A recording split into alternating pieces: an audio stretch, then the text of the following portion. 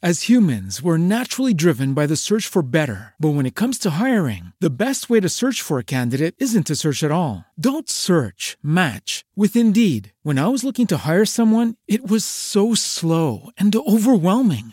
I wish I had used Indeed. If you need to hire, you need Indeed. Indeed is your matching and hiring platform with over 350 million global monthly visitors, according to Indeed data, and a matching engine that helps you find quality candidates fast. Ditch the busy work. Use Indeed for scheduling, screening, and messaging so you can connect with candidates faster. And Indeed doesn't just help you hire faster. 93% of employers agree Indeed delivers the highest quality matches compared to other job sites, according to a recent Indeed survey. And listeners of this show will get a $75 sponsored job credit to get your jobs more visibility at Indeed.com/podcast. That's Indeed.com/podcast. Terms and conditions apply. What's the easiest choice you can make? Window instead of middle seat? Picking a vendor who sends a great gift basket? Outsourcing business tasks you hate? What about selling with Shopify? Whether you're selling a little or a lot, Shopify helps you do your thing, however you cha-ching. Shopify is the global commerce platform that helps you sell at every stage of your business. From the launch your online shop stage to the first real-life store stage, all the way to the did we just hit 1 million orders stage. Shopify's there to help you grow. Whether you're selling scented soap or offering outdoor outfits, Shopify helps you sell. Wherever and whatever you're selling, Shopify's got you covered. Sign up for a $1 per month trial period at shopify.com/try. Go to shopify.com/try now to grow your business, no matter what stage you're in. Shopify.com/try.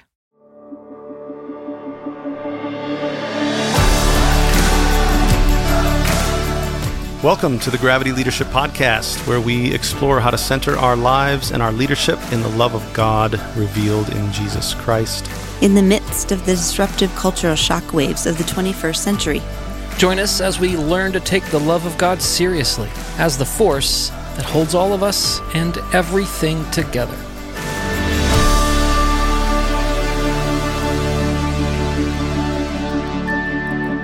This podcast is brought to you by Gravity Leadership Academy, our 12-month online training intensive for Christian leaders who want to root their life and leadership in God's love and bring lasting transformation to their culture. In Gravity Leadership Academy, you'll learn the real-life practicalities of how to notice God's presence and activity in and around you so that you can more fully participate in God's life and mission and open up space for those around you to do so too. We've worked really hard to make this training in missional leadership practical and doable. To find out more about Gravity Leadership Academy, visit gravityleadership.com/academy. Welcome to the Gravity Leadership Podcast. Do you have the applause you can...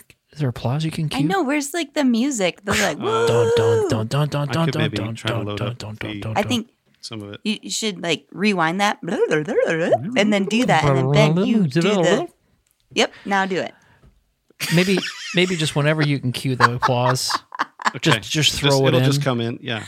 Right? Real professional. Kind of like your dog. Uh-huh. Your dog decides to bark whenever she wants. whenever she wants. Oh, it's Right. awesome. So, yes. And I... Oh, yeah. There you go. Oh, now we're clapping. It just took a while. Now we're clapping. Okay, everybody. Delay. Right then. Thanks. I kind of love everybody. the fact that your dog's name is Edith as well. Yeah, we like the old, kind of like an old woman's name. It's so cute. It's like Grandma Edith, Grandma if you're Edith, listening. Does she wear sweaters? born in the 40s. Oh, she does wear sweaters. My wife dresses her up in sweaters and coats, and she's pampered. She's it. well loved. Yeah. So fun. She's a good dog. Yeah, she's great. Hey, y'all doing all right? It's cold here. We have a lot of snow. Our kids are out of school. People are like climbing up the walls. Yeah. Two snow days in a row for here. Two snow days in a row. It's awesome. Over 10 inches. This is our third snow day in a row. Third? Yep. And I was out shoveling. I did my workout just by shoveling for 45 minutes this morning. Oh, yeah. It's a good workout. So she could get out and go to work. So. Yeah. It's good. Yeah. It's been a fun winter so far, but this February is the shortest month of the year, but it's the hardest month for me. I am so done with winter, and I'm ready for warmth. Ready for spring. In Colorado, we get more snow in February and March than we do in December and April and January. I believe crazy. Yeah. I believe But we skied this past weekend. Like took all the kids up, did a whole family ski thing. So fun. Yeah. I mean, still hard sometimes, I'm not going to lie. You know, where like they're not all like awesome skiers, and so it does draining, but we did it, and I was proud of them, and they want to do it again, which is always the thing. It's like after a day of skiing, do they want to try again? And they all did, so that's good. That's fun. I like that. That's awesome. Wonderful. I love it. We went sledding, which is like Indiana skiing. Yeah, that's basically. Hiking up your mountain. Hiking up our we hiked up the hill in quotes. Yes. Then laid down on a piece of plastic. This is how we do it. All right. Well, a couple things, listeners. If you have not signed up for our free email list, please do so. gravityleadership.com/join. We'll send you an email every Friday. Got curated links. We put some stuff in there about what was in there this week, guys. Online church. There's been some passionate discussion online about whether or not to continue our online services and what that's doing.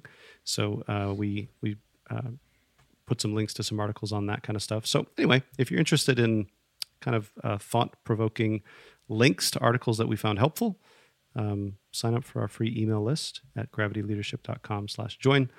And also, if you'd like to leave us a message, just leave us a message or a question or something like that on the podcast. You can go to gravityleadership.com/message and push the button there, and you can leave us a message. Those are the only blurbs. Okay. Yeah. That's good. But let's get into the interview then. Yes. Yeah, we're talking to Justice Revival, Ali, and Megan about the Equal Rights Amendment and gender equality. This was fascinating, learning so much about this. And I actually took a page of notes. Did you? Yeah. I did. All right. That's awesome. This was one of our Gravity Commons live interviews, so we had a Q&A afterwards, and so even the OT was great too. But let's just get into it. Let's let Ali take the wheel. Here we go. Ali Megan, take the wheel. Here we go.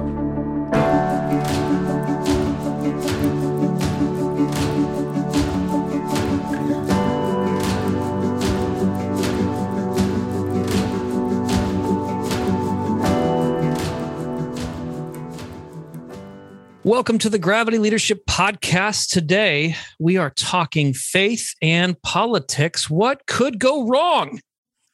I'm joined with Christy Finley and Ben Sternke. How are you? Nothing could go wrong. Everything's going to go right because we have incredible guests today. That's right. We do. Incredible guests. The subtitle is Moving Beyond the Culture Wars in the Public Square. We're joined by Allison McKinney-Tim, who's a human rights lawyer, scholar, and faith leader with 2 decades of experience defending the dignity and rights of those on the margins. Her work promoting justice and equality has spanned the nonprofit, private, and academic sectors. She's currently the founder and executive director of Justice Revival, whose mission is to inspire, educate, and mobilize Christian communities to respond faithfully to the call to justice by defending the human rights of all. Previously, Allison taught human rights at Yale Law School and led the Uganda Field Office of International Justice Mission. She holds graduate degrees in law, divinity, and business. Ali, welcome. It's good to have you. Thank you, Matt. It's a pleasure to be with you. And Megan Chance, who's been on the podcast before. Welcome back, Megan. Thank you. She's an author, speaker, and former missionary. We talked about that last time, who is passionate about empowering women and reclaiming feminism for the Christian faith. She's the host and founder of the Faith and Feminism podcast and author of the recently released Women Rising, Learning to Listen, Reclaiming Our Voice. She is also Justice Revival's volunteer advocacy and mobilizing coordinator for the #Faith4ERA campaign. She and her husband, Dustin, live in Northeast Georgia with their 2 rescued dogs. Yes. So she understands we were waiting around a little bit for Ben before we hit record to take care of his little dog, his little precious dog. Yeah. So Megan, yeah, Megan understands this. I do. Well, Allie and Megan, it's our honor to have you. We are going to chat today about the Equal Rights Amendment and the work that Justice Revival is doing to bring awareness and advocacy for the passing and the final reception of that amendment in the U.S. But before we do that, I'm curious if you could maybe one at a time share how you came to know each other and how you came to work together at Justice Revival for this purpose. Thanks, Matt. We would love to share a bit of our stories, and I'll say something about mine, and then Megan, I think, will do the same. And we have this, I think, pretty unique story of how we met and started teaming up on the ERA specifically. I got my start in human rights working with International Justice Mission, leading an office in Uganda that helped widows who had been very cruelly turned out of their homes, deprived of their inheritance, left destitute after their husbands died, and often threatened or victimized with violence. So I really saw from that experience up close what the cost of a lifetime of gender-based discrimination and dehumanization is. And sometimes that cost is lethal. So that really burned in my consciousness what's at stake when we talk about discriminating or excluding any group from the basic dignity and rights we should all enjoy. The other thing that struck me early on during that experience is that I came to understand there were Christians here in this very wealthy, powerful country of the United States who would be fine with maybe helping poor widows in Africa or perhaps women in Afghanistan, but who were very threatened or opposed to the idea of thinking about women's rights more broadly and how it relates to our life in the US. So I encountered people at other organizations that represented that view, and it struck me as a major contradiction. And that's part of what brought me to this work. Yeah. And for me, I think Matt and other people here probably know a bit about my story because I've been on the podcast before. But to make a really long story really short, I was a missionary that works specifically with sexually exploited women. And not just sexually exploited women, but I also worked with widows in Uganda. I also worked with survivors of female genital mutilation in Kenya. I just had the opportunity to work with a lot of different women.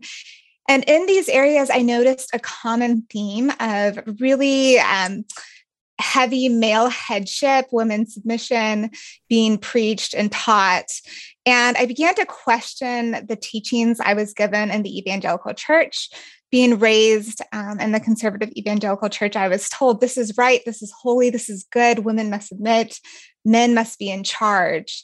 And it was through working with these women that I started to question that. And I actually had this experience where I was talking to a man who was purchasing a trafficked woman in the Philippines, who said that he had, come halfway across the world. He was from the United States to purchase these women because they knew how to submit to men and they knew how to give men the respect that they deserved. And as I was talking to him, there was something so familiar about the way he spoke.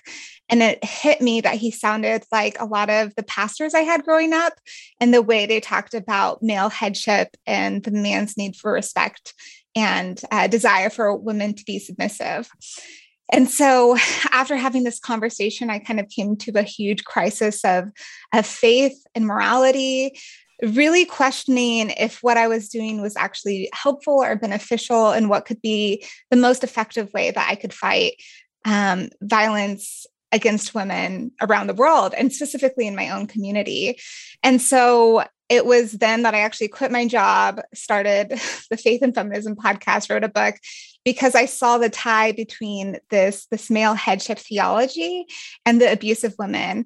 And so for me, that's how I got involved with women's rights here in the United States, because I think a lot of us are raised with the idea that, oh, we're the best, we're the best at everything. We're the best, especially when it comes to women's rights. And as we're going to get into here, that's actually really not the case. And there's a lot of work that we need to do within the church and as a country to really empower and support and to fight for the rights of women.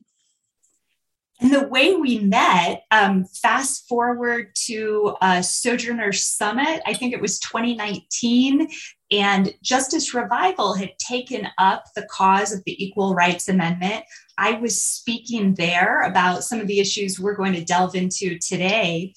And I told a story. It's a story of a woman named Jessica Lenahan, and it's a really tragic story. We should let people know it involves domestic violence.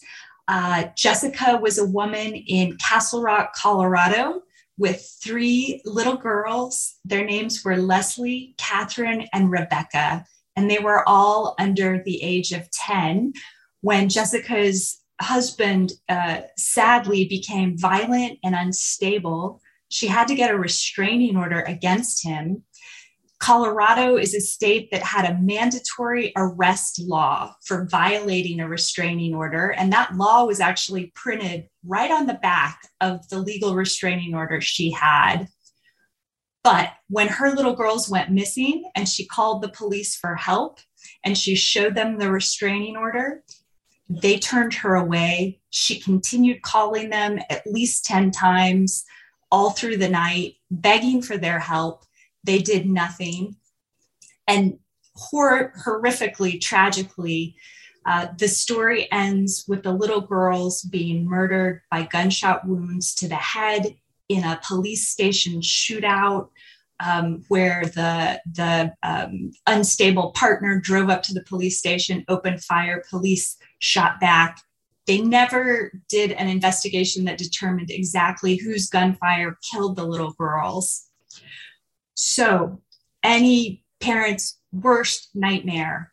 And she wants answers, if not justice. So she sues the town of Castle Rock, and the case goes all the way to the US Supreme Court, where our highest court in the land tells Jessica, sorry, we can't do anything for you. In fact, the police had no duty to help you.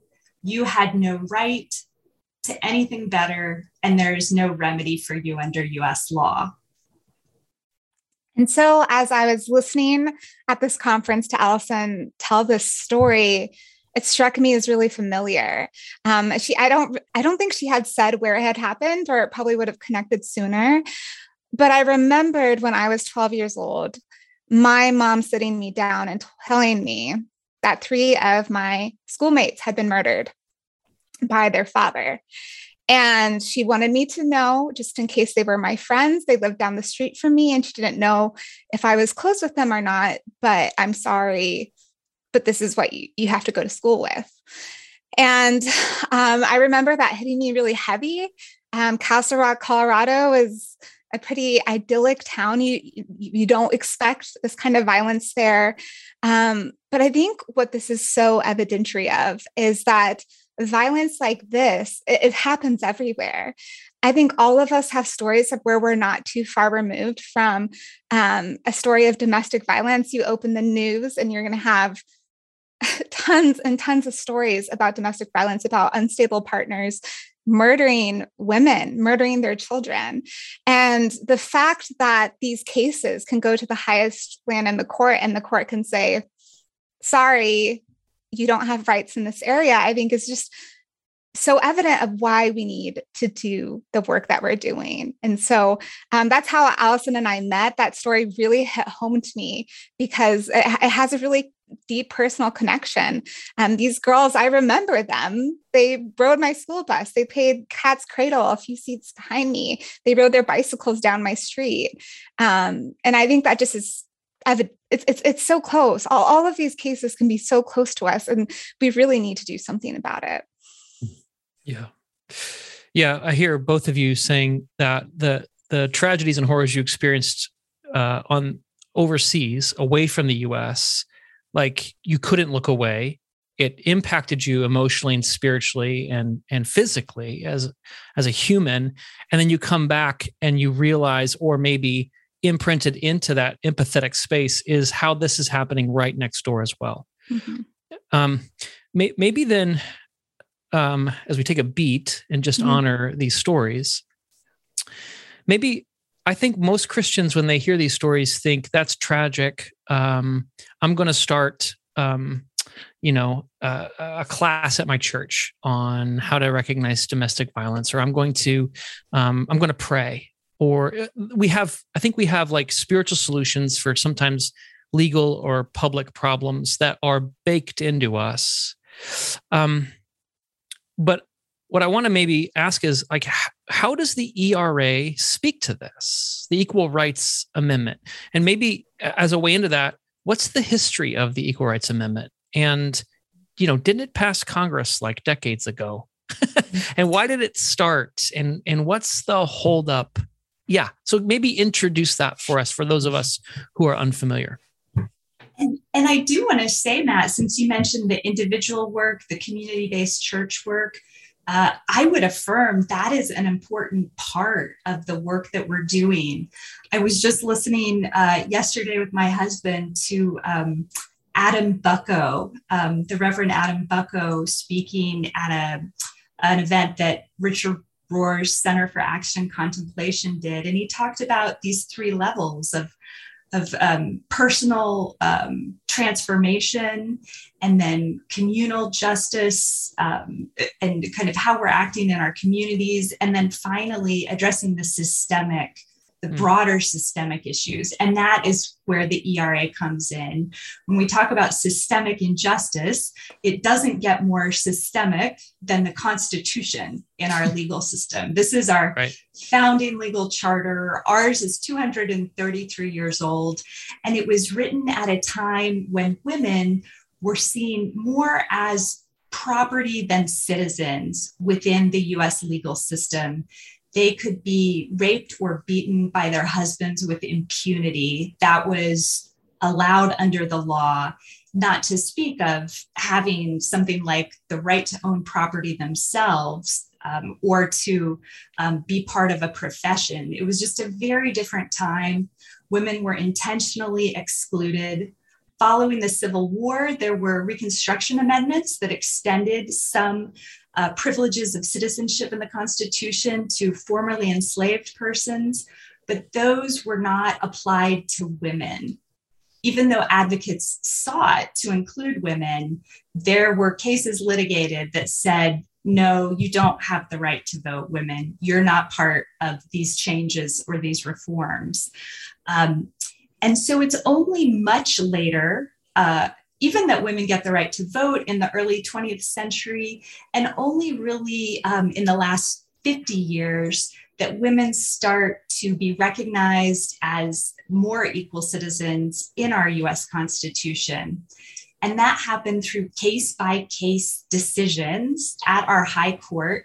So some very hard-won gains to extend part of the Constitution, the Equal Protection Clause, to extend that to women and to ensure equal protection regardless of sex. But those gains have been piecemeal, and they are vulnerable to being reversed. And so there is also a long movement going back at least 100 years to add a very basic reform to our Constitution.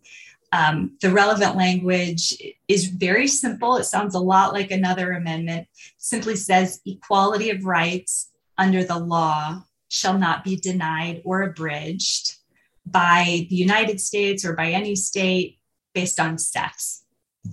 So it is a very straightforward and a very basic human rights reform to ensure equality under the law, but it's been deeply contested in our country for these 50 years. Yeah, I want to say like I wonder why, but I think I know why.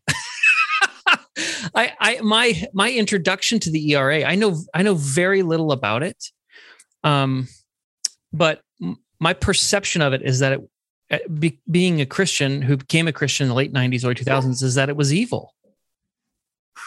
And this is, I don't know, I think I come by this honestly. I was, so here's a, I don't know, if this is just me, then this podcast is like my salvation here. But I wonder if other people heard this too. This is from a fundraising letter in 1992 by a Christian named Pat Robertson, who has run for president before, and I think is fairly famous. He categorized gender equality this way. And there's some harsh language here, and so just prepare yourself for that. Quote, "The feminist agenda is not about equal rights for women. It's about a socialist, anti-family political movement that encourages women to leave their husbands, kill their children, practice witchcraft, destroy capitalism, and become lesbians." Rather than refuting this quote point by point, which I think would be a bit pedantic, I think we can all kind of see the hyperbolic language here.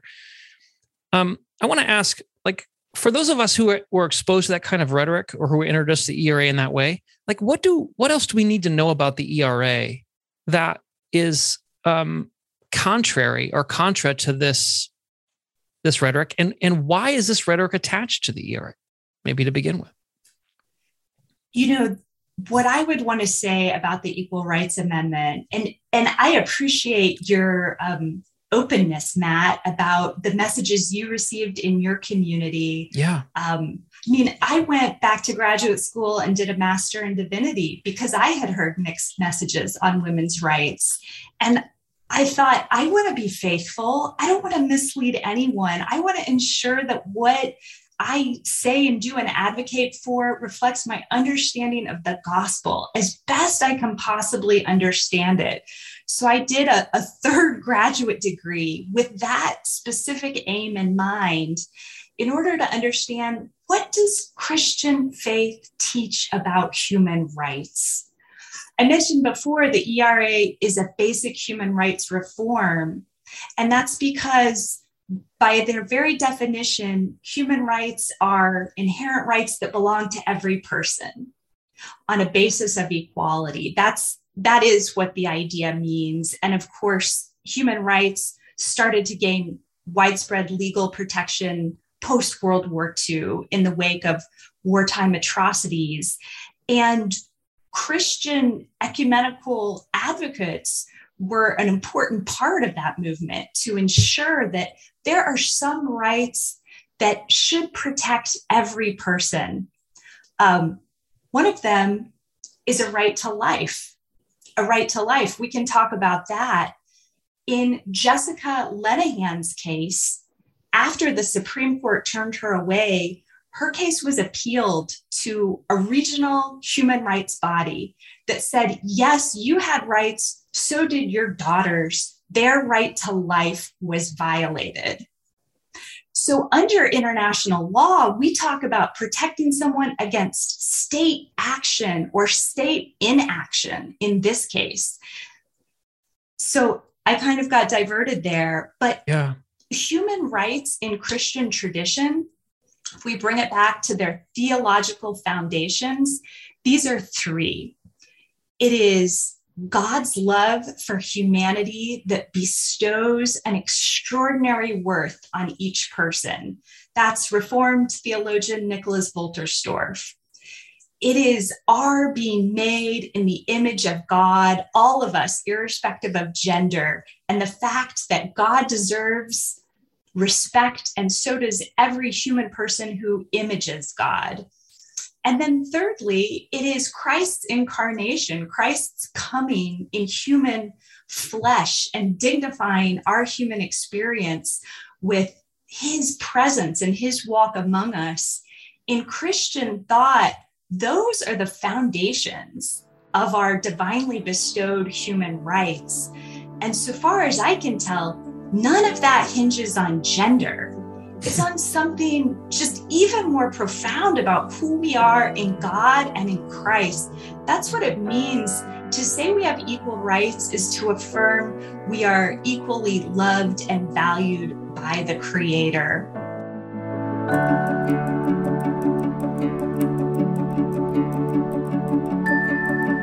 If you're loving this podcast, we invite you to go deeper and partner with us in our work by joining the Gravity Commons, our online community of practice for connecting and learning together. As a member of the Gravity Commons, you get access to live podcast recordings with upcoming guests, as well as other opportunities to connect and learn together with us in real time, including learning labs, member meetups, discussion boards, online courses, and our practitioner podcast. Go to gravityleadership.com/commons to find out more. See you in the Commons. Yeah, something I pulled from your ERA policy brief document that we'll share with the listeners is that 85% of countries worldwide explicitly protect women's rights or prohibit gender discrimination in their constitution. 85%. But the U.S. is not one of those countries. And Megan, I wonder if this, I think Allie traced sort of the historical reason of why women also, anybody who wasn't white, wasn't a man, didn't own land, really wasn't protected by the U.S. Constitution when it was written. But I wonder, Megan, if this has anything to do with what you noticed in terms of the similarities between the patriarchal cultures you noticed as you traveled as a missionary and some of the same moves and ways of being that you noticed in churches you grew up in. Yeah, I think that was one of the biggest revelations I had, is that the church tried to differentiate themselves as like, we're different, we're set apart, we're doing it better, right? We're doing humans' rights better, we're taking care of people better.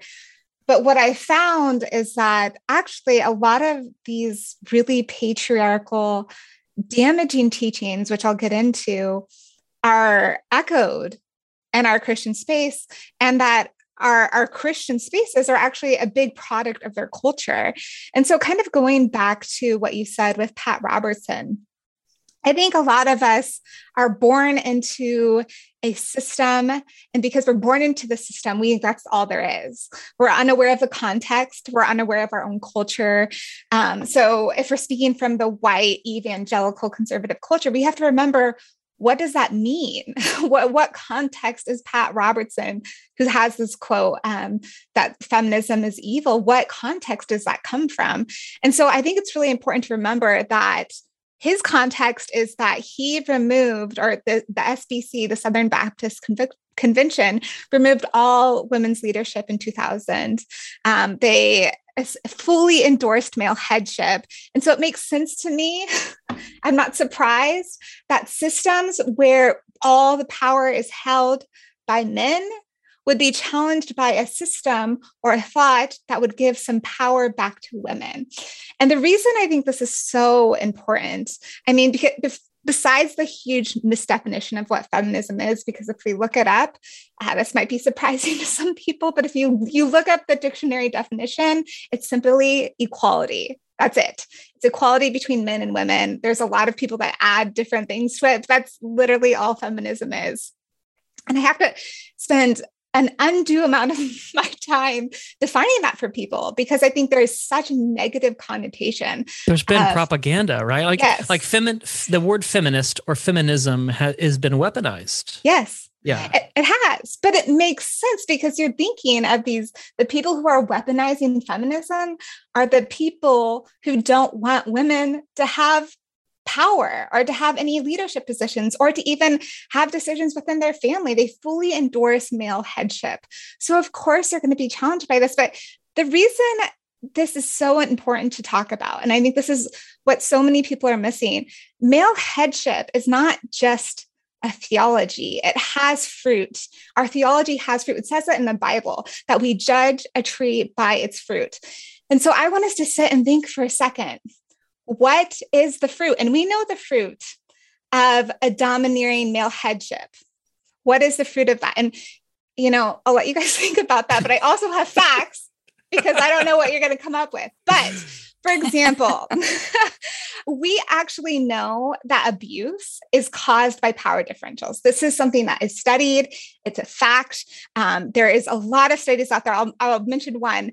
There was a study done in 2015 by the University of South Carolina that found that male headship theology and fundamental religion is actually a risk factor for intimate partner violence. So what that means is male headship theology is a risk factor, meaning it is more likely for domestic violence to occur in those situations. We also have psychologists like Lynn Yonak, who says, despite its name, sexual abuse is more about power than it is about sex. Although the touch may be sexual, the words are seductive or intimidating, and the violation physical. When someone rapes, assaults, or harasses, the motivation stems from the perpetrator's need for dominance and control. And if you go to I'm telling you, you Google any domestic violence hotline, RAINN, you're going to find that answer again and again and again. We know what causes domestic violence. We know what causes sexual violence, and it's power differentials. So for me, I'm not surprised that Pat Robertson is, talking poorly about this because he wants to maintain his power. But he doesn't realize that the fact that he is so wanting to hold on to that power, I think, is the smoking gun. So we actually know that the SBC, the convention from which he comes from, has a huge problem with abuse.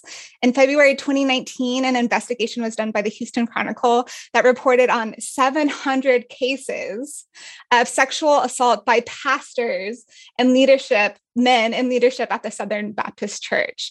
And so in some cases, they even showed that these pastors just moved from church to church, abusing children and adults, that nothing was done, that accountability wasn't had. And so I think this is evidence, this is the smoking gun. In his church, he has a massive problem with abuse. We know that power differentials contribute to abuse.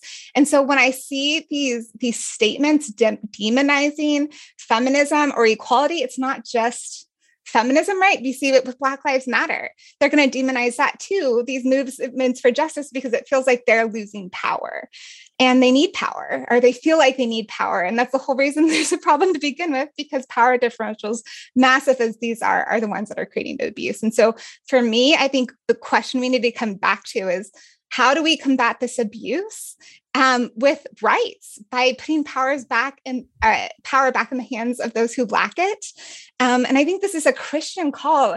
If we look at what Jesus did, was he, we see the old kings, right? We see, David and Solomon, who acquired more wealth, acquired more power, and we saw abuses happening under them. We know the story of Bathsheba being raped by David, the murder of her husband. And I think what we see with Jesus is so unique because he never tried to take power. Yes. He constantly gave it up. And people were expecting this king to come in and take control.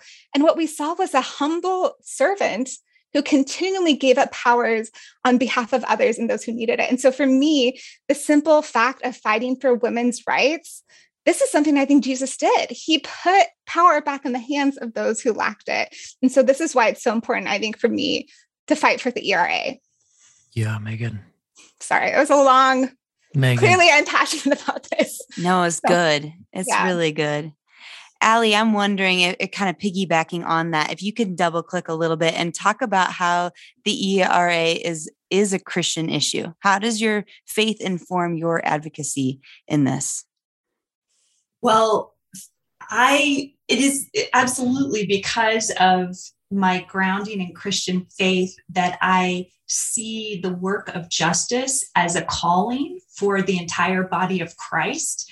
And having, I kind of really got grounded in this when I was at IJM like 15 years ago, how strong the message is that we are to be people who seek justice, and especially for the widow and orphan. And of course, we know that phrase, the widow and orphan, the prisoner and the poor, that is representative of all of those who are on the margins, who are more threatened, vulnerable, weaker. And still today in our time, it is disproportionately, by and large, women, as well as, and especially women of color, immigrant women, low-income women, who are facing the brunt of all of these issues we're discussing: sexual and domestic violence, pregnancy and pay discrimination, female genital mutilation, which happens in the US, child marriage, which happens in the US. So there's a number of crucial, life-threatening issues of justice that can be addressed through this one common baseline of legal equality. And so for me, it is that biblical call to justice that motivates all of this work. Yeah. Allie, you just rattled off a few things. I think I'm now just learning that genital mutilation happens in the US. I think this is something I haven't heard before, or I've heard it and I haven't remembered it. What are the other things that if the ERA amendment gets passed or ratified, that it will address? Just like concrete, tangible things that we could attach. This injustice could be rectified legally through this amendment. Let me tell you a little more about how the ERA would work and how it relates to these particular issues. So it would work in two very important ways. One, it would raise the bar on government discrimination based on sex. So right now, courts use a different standard to evaluate sex discrimination than racial or religious discrimination. I was telling you earlier how it's only piecemeal and gradual that women have been included in the Equal Protection Clause, but there's a different standard of equal protection for gender than there is for race. So appreciate the irony of that. And that is part of why legal scholars have said women have been shut out of the Constitution on an issue like domestic violence. Part of why Jessica Lenahan didn't get justice. Women who have tried through other constitutional avenues to get justice for domestic violence have received negative court outcomes because we've done all we can with this Constitution, and it hasn't addressed the reality that I think 1 in 5 college women will experience attempted rape or rape. I believe it's 1 in 3 US women will experience domestic violence. These are staggering statistics on par with many other parts of the world, and we need a legal framework to address that. The other thing the ERA very clearly and explicitly does is it gives Congress the power to legislate on these issues. So in 1996, Congress passed a law called the Stop FGM Act.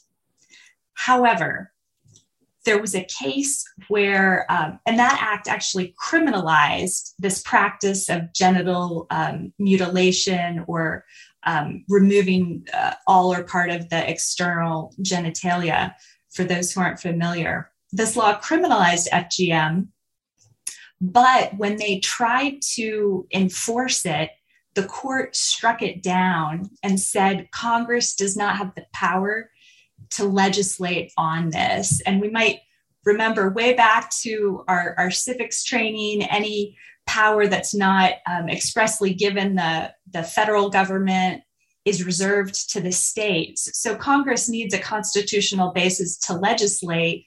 And in this instance, the court said, you don't have it on FGM. Another court said, you don't have it on one aspect of the Violence Against Women Act. They struck down part of that law. So for Congress to do something on our horrific maternal mortality rate, we need to give them a better basis than the Commerce Clause, which is what they're using on maternal mortality now, as one example. That helps me a great deal, just to understand that right now it's up to the states to sort of do this, and it's ad hoc, piecemeal. You've got some places maybe that are less inclined to care or consider this stuff as important. Other states maybe have better laws to protect women. But this is about the federal government doing what it always does, which is to say, this is something that's virtuous and just, and we're not going to leave it up to provincial / prejudices to have this great variety of injustice / justice for women in our. That's right. That's absolutely right. Just like we have a Civil Rights Act that's a national piece of legislation, we need to be able to take action nationally on these really pervasive problems. Yeah, this is, I was reflecting, Megan, as you were sharing about Jesus. He actually took power from powerful people, honor, and gave it to, for instance, the woman at Simon's table. And what happened when he did that is people got so mad they wanted to kill him. They wrote campaign letters and accused him of witchcraft. And so it occurs to me that the same kind of thing that you're tethering to the biblical text happens today, because equality for people who are used to inequality feels like persecution or justice. Yeah. Yeah. Yeah. And I think a lot of people, especially of my generation, we don't even know what the Equal Rights Amendment is. We've been raised in a context. I was raised in a context where I was taught America was the best. We were the leading in human rights. We were leading in women's rights. We were a pillar of, a light on the hill for the rest of the countries to emulate. And I always struggled with that because it didn't match my own experience growing up as a girl, specifically in the conservative evangelical church. It didn't match my experience with sexual harassment and sexual abuse that I experienced. Yeah. It didn't match my experience. And it wasn't until I traveled the world and saw this happening again and again and again that I started to see the system at play. But what people have been told is, we're the leader in women's rights, but we're actually 51st in gender parity. This is, we're behind all of our neighbors. We're behind Canada. We're behind Cuba. We're behind Mexico. We have a high there's many factors that are contributing to that. But one of them is our really high maternal mortality rate. If you look at the world as a whole, we see these rates going down, which is so good. In the United States, those rates are actually rising. And for Black women specifically, those rates are 3 to 4 times higher than white women. We also have very low representation of women in our government. That's another reason we rank so low. But there's so many statistics out there, and I'm sure people are familiar with them. Ali mentioned a few. 1 in 3 is a survivor of domestic violence. It's an estimated 19 to 27% of women are assaulted at college, and an estimated hundreds of thousands of rape kits are untested. They're just sitting in police buildings. And get this, only 0.7% of rapes actually lead to felony convictions. Yeah. And I think that all of this is evidentiary of we don't take violence against women seriously. We're not even testing these rape kits. And if it does go to court, which seems almost insurmountable with the way we talk about survivors, right? She's lying. She made it up. It was her fault. Yes. If it does make it to court, only 0.7 rapes lead to felony convictions. Yes. But we know the devastating emotional effects of those who are survivors of sexual violence. 89% suffer severe emotional distress. We know that women are paid less than their male counterparts for the same work, amounting to $800,000 to $1 million in lost wages over a lifetime. We know that a quarter of single moms live in poverty. We know that pregnant women don't have a constitutional right against workplace discrimination. All of these issues will be addressed with the Equal Rights Amendment. And we have a case that we know. Her name is Peggy Young, she worked for UPS. Because she was pregnant, her doctor told her not to lift above 20 pounds. And so UPS's policy, if you were, hurt on the job, they would assign you light duty. But because she didn't qualify with her pregnancy, they basically took away her job without pay for 10 months. And there wasn't any constitutional protection for that either, because pregnancy didn't fall. It's part of sex discrimination, and we don't have that constitutional backing in our Constitution. And so we see these cases go to court, and they say sorry. And Ali, could you quote Justice Scalia? What did he say about women's rights? Yeah, for sure. And one clarification: the way the court has interpreted the Equal Protection Clause is that pregnancy discrimination is not discrimination based on sex. It's not because you're a woman, it's because you're pregnant. So that's not sex discrimination. That's the precedent at our high court. Now, Scalia always insisted that women receive no protection under the Equal Protection Clause, because that was not the original intent. So he is a conservative originalist, and he said, I can't quote directly, but he essentially said the 14th Amendment does not apply to women, full stop. Here's what he said: nobody ever thought that's what it meant. That was his word on it. He insisted always that the Equal Protection Clause gives women exactly nothing. That would take us back to pre-1971, where a law could say only men can be lawyers, only men can serve on juries. And in his opinion, that would be permitted under this Constitution. So he actually articulated specifically why an amendment is necessary if we care or we're serious about women being equal citizens. Yeah. I feel like as I'm listening, and I'm guessing our listeners are feeling this way, like my blood is kind of starting to boil, right? And I don't know if it's the Enneagram 3 in me or something else, but what do we do? Like, how do we act? Like, help us double click and give us like a movement forward of actual action. Yeah. Well, here is the good news. Really, the miracle is that there is a possibility today in 2022 that the ERA could truly become the law of the land finally, after nearly 100 years of struggle. In fact, last Thursday was the day that technically the ERA should be effective. Why? Because the two constitutional requirements have been met. Congress passed it by a supermajority, bipartisan, in 1972. And as of 2 years ago, 38 states, or 3/4 of states, have ratified it. Virginia became the 38th state to do so 2 years ago. And so 2 years on, the ERA is legally effective. And that is part of why there is a growing, revived movement to finalize it. Now, what's the holdup? Yeah. The government official responsible for publishing the ERA essentially got frightened away from doing that because of a problematic legal memo that came out of the Trump Department of Justice that raised questions about a couple procedural issues that are contested, that are being litigated. And so he hasn't published it, and it is contested on two grounds.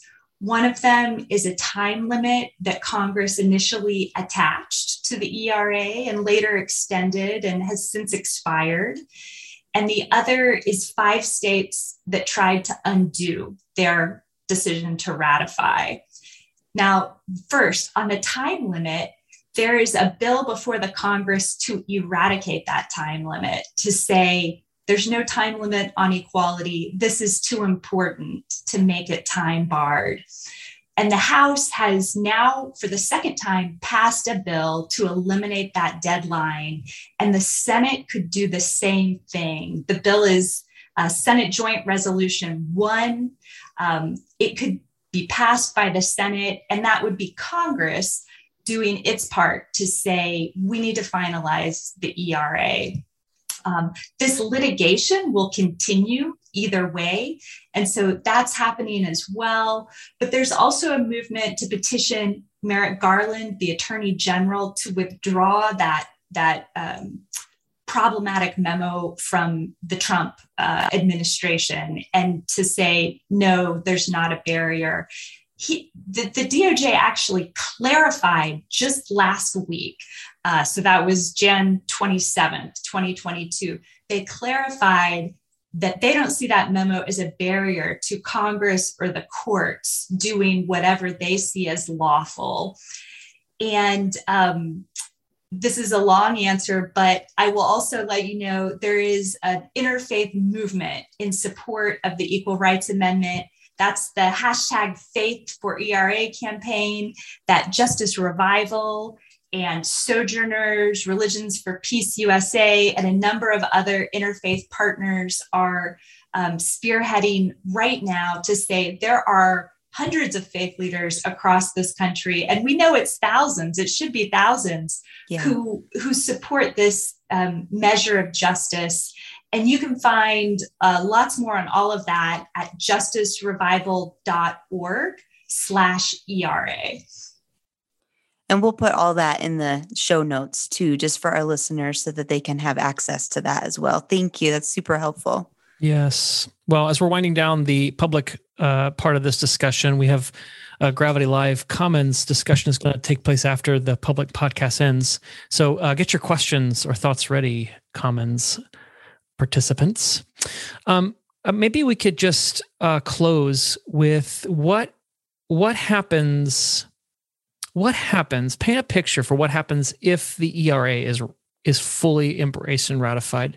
What kinds of recourse and protection? I mean, I heard one about the UPS woman who's pregnant, who's faced with, I carry this baby to term in poverty, or I terminate this pregnancy and I can actually make a living. So that question then maybe changes for her. Yeah. It's no longer a either baby or income. It could be both, but maybe paint a picture for how else does this play out for women for the future? That's a great question, Matt. One of the things that advocates are doing right now is doing a review of the laws on a state-by-state basis to identify all the laws that still discriminate based on sex that remain on the books that could be challenged.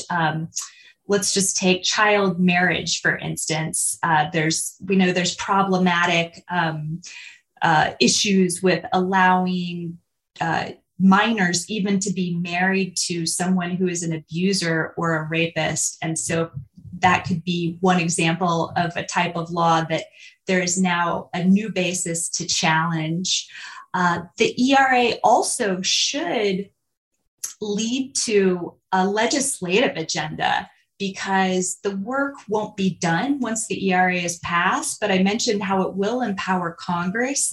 And so it will open up a huge avenue to now advocate with Congress and for lawmakers to take up more aggressively tackling all of these problems we've named: the intimate partner violence, the high maternal mortality, the female genital mutilation and child marriage. So there will need to be a legislative program of action that follows. Yeah. But the ERA then provides the foundation on which those laws can be passed. Absolutely. Yeah. Well, this is great. This has been such a good discussion. Allie and Megan, you're doing such good work, and we're benefiting today from your advocacy and your knowledge and your experience. And I'm sure our listeners will join their energy, but also their prayer that this will pass and that women can finally be included in being part of the all who are created equal. Amen. Thank you for that, Matt. Thanks for holding space for this conversation and for being an ally in this cause. Yeah. and a brother. Yeah, I'm just glad there's something we can do. So often in the public square, I feel powerless, and the Lord has given us a modicum of a voice here, and we want to use it to amplify this. So thanks for being with us today on the Gravity Podcast. Thank you for having us. Well, that was something. I don't know, guys, if Megan Chance preaches anywhere, if she's a regular preacher, but she can preach. Maybe she gets fired up. She gets passionate. She should. She should. Invite her. She should be a preacher. She can preach at our church. Yeah. Anytime. No, that was, I don't know how you guys felt about that. That was really illuminating. It was super helpful for me. I love, and even in the Q&A that isn't, I'm just reflecting even on the Q&A, just that isn't part of this episode, obviously publicly, but just for our Commons members. I guess the combination for me of their passion for this and their determination, which I want to talk a little bit about that, the thing that Megan, the quote that from Stacey Abrams that Megan quoted about being determined. I want to talk about that a little bit, but I was struck by both of their kind of passion for this subject, but also their open-hearted kind of graciousness about, all the things that people, all the questions that people may have about this topic. That, I don't know, there was just an openness and a graciousness as well as a fierceness and a passion for it that I really, anytime I see that in someone, they're pulling no punches. They're very highly prophetic, but they're also very open-hearted and kind. I just find that really compelling. That's what I want to be like when I grow up. So, a gentle tenacity that speaks plainly and doesn't pull punches. That's what when I grow up, I want to be like that. Yeah, all of us. Well, I wondered if we could maybe even just reflect a little bit on that quote together. I'm paraphrasing here, but Megan said, I think the question was something about like whether she was optimistic or pessimistic. And she quoted Stacey Abrams to say, "I'm neither optimistic or pessimistic. I'm determined." And Matt, that seemed to strike you enough that it showed up in your sermon last Sunday. And obviously, the other thing that it reminds us of, and you mentioned this in your sermon, was Leslie Newbigin's quote, where he was asked whether he's optimistic or pessimistic about the future of the church, and he said, "I'm neither one of these things. Jesus Christ is risen from the dead, so therefore the question does not come up." So it's like the wrong question. So anyway, I wondered if you what was it about that quote for you, Matt, that made you think about it enough to put it into your sermon and think, man, this is something we need to ponder together. You're asking a preacher to talk about his preaching, Ben. So well, just a little bit. Just a little bit? Don't get carried away. Okay. I was preaching on 1 Corinthians. There. So you got to tell me anyway. I was preaching on 1 Corinthians 15. And Paul talks about the message he's received. And he says this. He says some interesting things about grace. He says, I'm the least important of the apostles. Don't deserve to be called one. I harass God's church. I am what I am by God's grace, and God's grace hasn't been for nothing.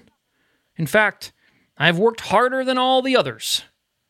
That is, it wasn't me, but the grace of God that is with me. I think this, this old Dallas Willard quote about that grace is opposed to earning, not effort.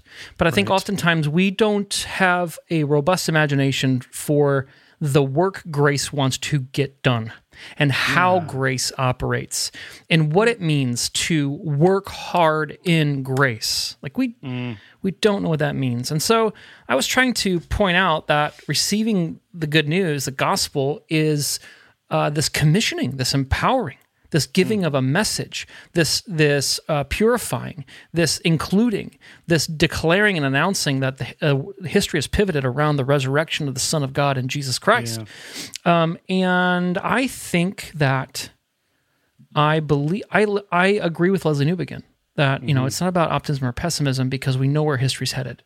Yeah. But too often in my faith, and in people I have been in relationship with in their faith, that quote, "I'm neither an optimist nor pessimist, Jesus Christ is risen from the dead," has sort of turned us away from what's actually going on in the world towards sort of I fly away someday in glory. So things might be going to hell in a handbasket, right? The earth might be burning up because of climate change.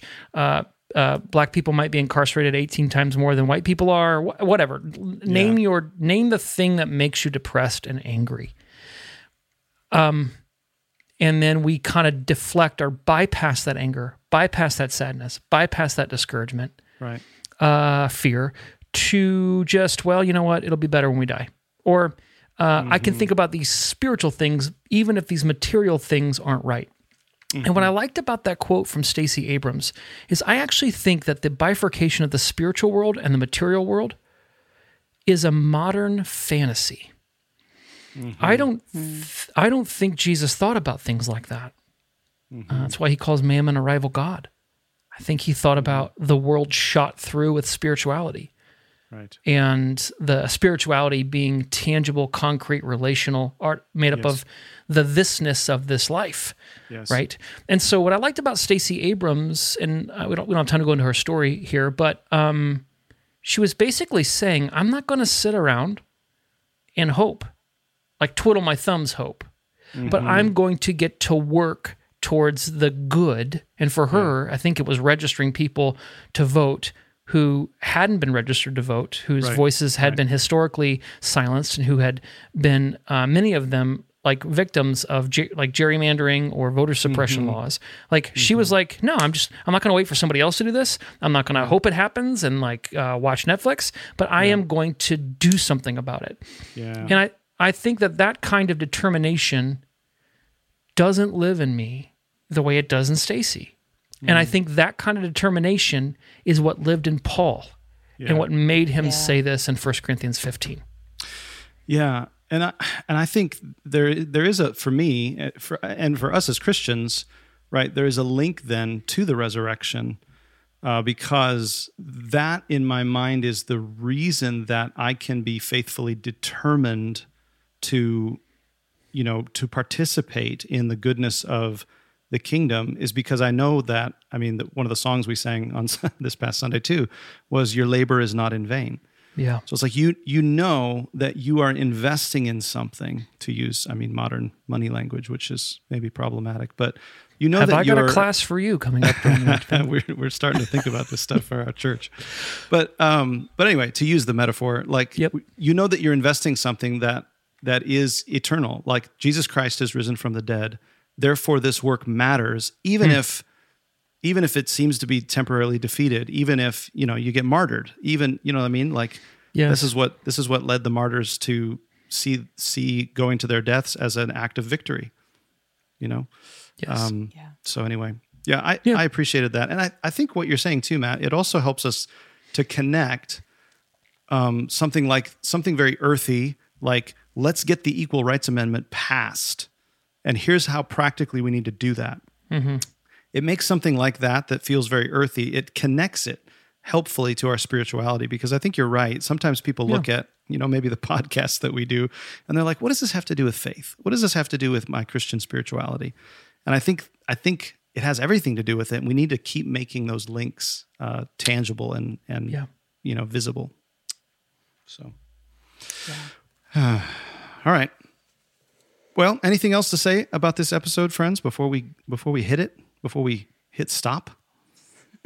No, I think we're committed to having conversations that we think Christians need to have that sometimes they're reticent to have. And I think this is one of them. Yeah. I think too often we've been coy or shy or circumspect to say advocating for the full rights and citizenship of women is a Christian issue. I think there's a little bit of an asterisk or a caveat or a footnote, or if that's on the list of things, it's 643 in the back. And I don't know. I'm just crazy enough to think there's listeners out there who are nodding along and saying, I think we don't need to be shy about this, because nobody should have to choose between having a child and having a job. Yeah. No one should be able to choose. No one should have to choose between that. Especially in an economy where having a job means, life or death, really. Right. Exactly. Totally. To get back to the mammon conversation. All right. That's probably enough. I could just keep ranting about this. I feel pretty strongly about it. All right. Well, listeners, we'll catch you next time. Love to hear from you, and love that you're on this journey with us. Yep. We'll see y'all next time. Yeah. Peace. All right. Hey, guys, wait. Real quick. Did you hear why Adele crossed the road? Adele? To say hello from the other side.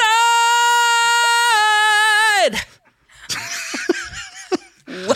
I don't know if you heard that. That's We why sincerely apologize for your cross the broken road. eardrums, everyone. Yep. Sincerely Oh my apologize. goodness. She's over there now, still singing. We'll see you next time.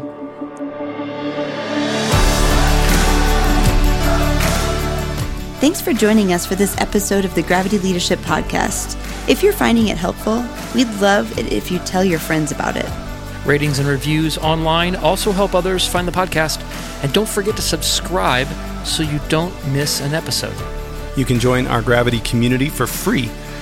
You'll get our latest content delivered straight to your inbox, as well as an email most Fridays with curated links to articles that we found interesting or helpful. To join us, go to gravityleadership.com/join. Our show is produced by Ben Sturkey and Matt Tebby. Aaron Sturkey edits and mixes the podcast. You can check out his work at aaronsturkey.com. We'd love to hear from you.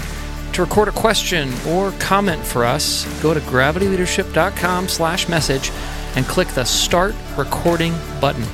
You can also email us at podcast@gravityleadership.com. Catch you next time.